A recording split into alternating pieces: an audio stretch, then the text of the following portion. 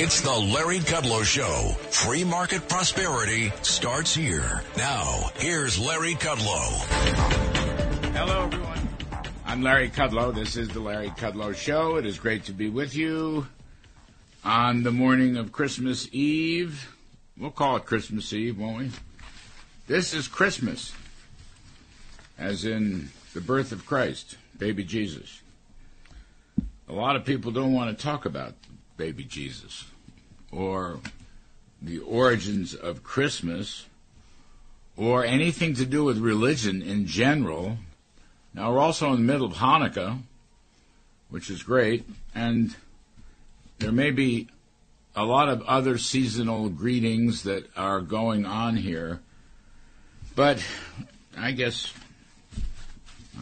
as a Catholic convert, I want to celebrate Christmas, the birth of Christ. Americans of faith have long recognized that this is the birth of Christ. But a lot of progressives on the left don't want to celebrate Christmas, do they? They don't want to mention Christmas because they don't want any religion in this. And I don't want to go off on the deep end here, but I do want to note, I've said this many times before, religion, and by the way, that includes the freedom of speech, the freedom of religious speech, but religion, faith, this has to be the basis of our culture. You lose religion, you lose the Ten Commandments, you lose the birth of Christ, you lose the Old Testament, you lose the New Testament, you lose a lot. You may lose everything. You lose family values, you lose the difference between right and wrong, you lose moral compass. I could go on and on. A lot of issues bound up in this. Joe Biden, President Biden, he gives his annual Christmas address, the Christmas tree lighting speech, the National Christmas Tree Lighting Speech, and it was completely devoid of any references to God or Jesus Christ or the meaning of Christmas itself. He did the same thing last year, too. And I find it, annoying, but I find it just wrong. He's always telling us what a good Catholic he is and so forth, but he refuses. The president, this year's tree lighting speech avoided any mention of the religious significance of this event. How can you do that? How can you do that? I will go to midnight mass tonight, as will, millions and millions of Americans who are Christians, Catholics, Christians. And I'm going to refer to the Old Testament also because, after all, Hanukkah is part of this great holiday. But this, Christmas is Christmas. And Biden talks about holiday season, and then he goes off into unity and joy and hope and light, and he just will not talk about the birth of Christ, baby Jesus. And there's several articles about this that you might want to look at. The one I'm looking at particularly is AMAC Newsline, written by Seamus Brennan. Very good article by Seamus Brennan. It also came up on Fox News, I guess yesterday or the day before. Again, why will Joe Biden not talk about Christmas? Or put it another way, why does he insist on following, this leftist de-Christianizing of Christian holidays? And by the way, you can contrast that. Maybe it's unfashionable, but I'm going to bring in Donald Trump, my former boss. Trump had a number of presidential Christmas messages that were full of explicit references to God. Can you imagine that? To God. And Trump's remarks every year, 2017, 18, 19, 20, his remarks at the National Christmas Tree Lighting Ceremony had constant references and reverence for the birth of Jesus Christ. And I'll just quote For Christians, this is a holy season, the celebration of the birth of our Lord and Savior Jesus Christ.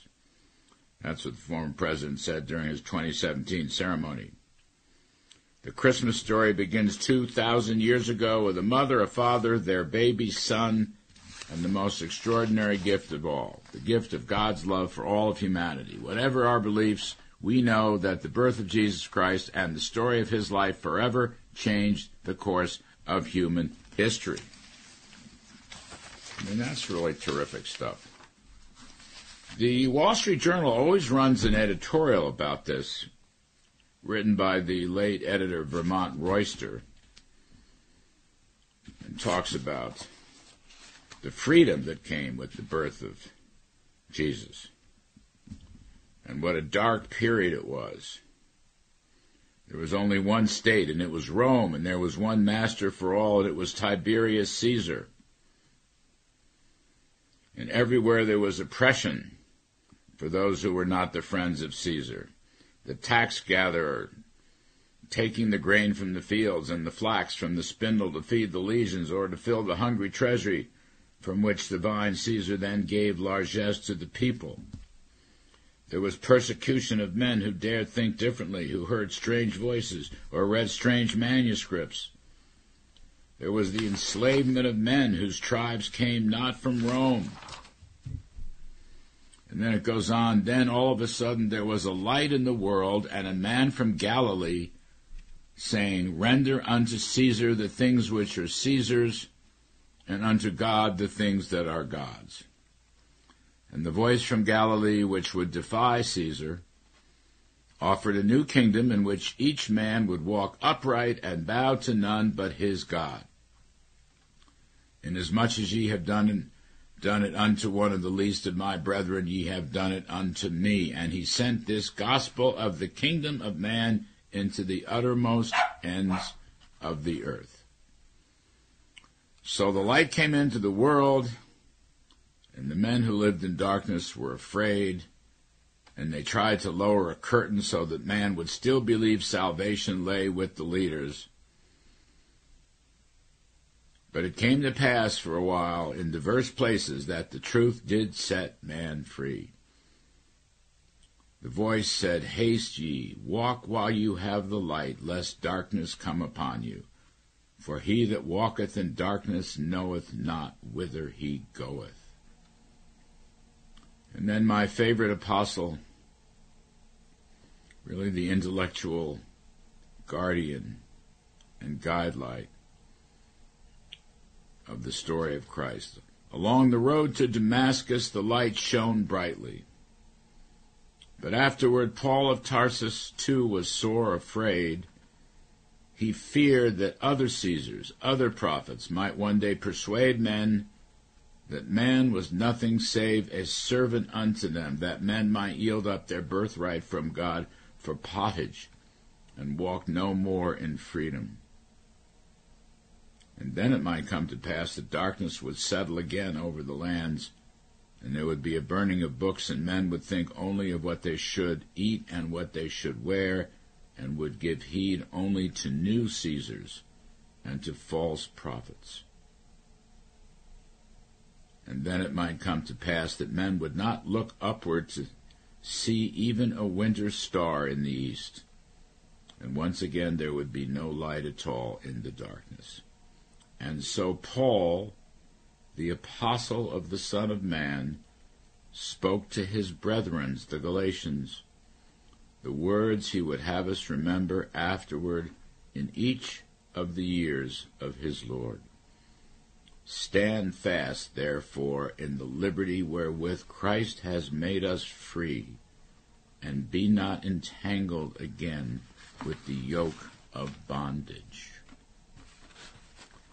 That's from an essay, In Hoc Anno Domini, which was an editorial written back in 1949 by the late Wall Street Journal editor Vermont Royster. The journal runs that every year, the day before Christmas. And going back, going all the way back to God-centered rhetoric during the Christmas season. This is not just for Republicans. President Franklin Roosevelt rightly saw Christmas as an occasion to rejoice in the birth of Christ. Bill Clinton appealed to the birth of Jesus, to his luminous teachings and his timeless message of God's enduring and unconditional love for each and every person.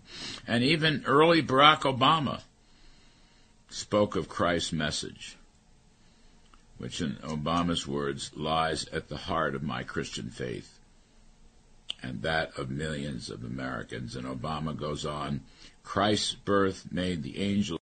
If you own a vehicle with less than 200,000 miles and have an auto warranty about to expire or no warranty coverage at all, listen up. CarShield has a low-cost month-to-month vehicle protection plan that covers more parts than ever. Visit carshield.com/audio to find out how you could pay almost nothing for covered auto repairs. Drivers who activate this vehicle protection today will also receive free roadside assistance, free towing, and car rental options at no additional cost. Get your free quote today at carshield.com/audio. That's carshield.com/audio.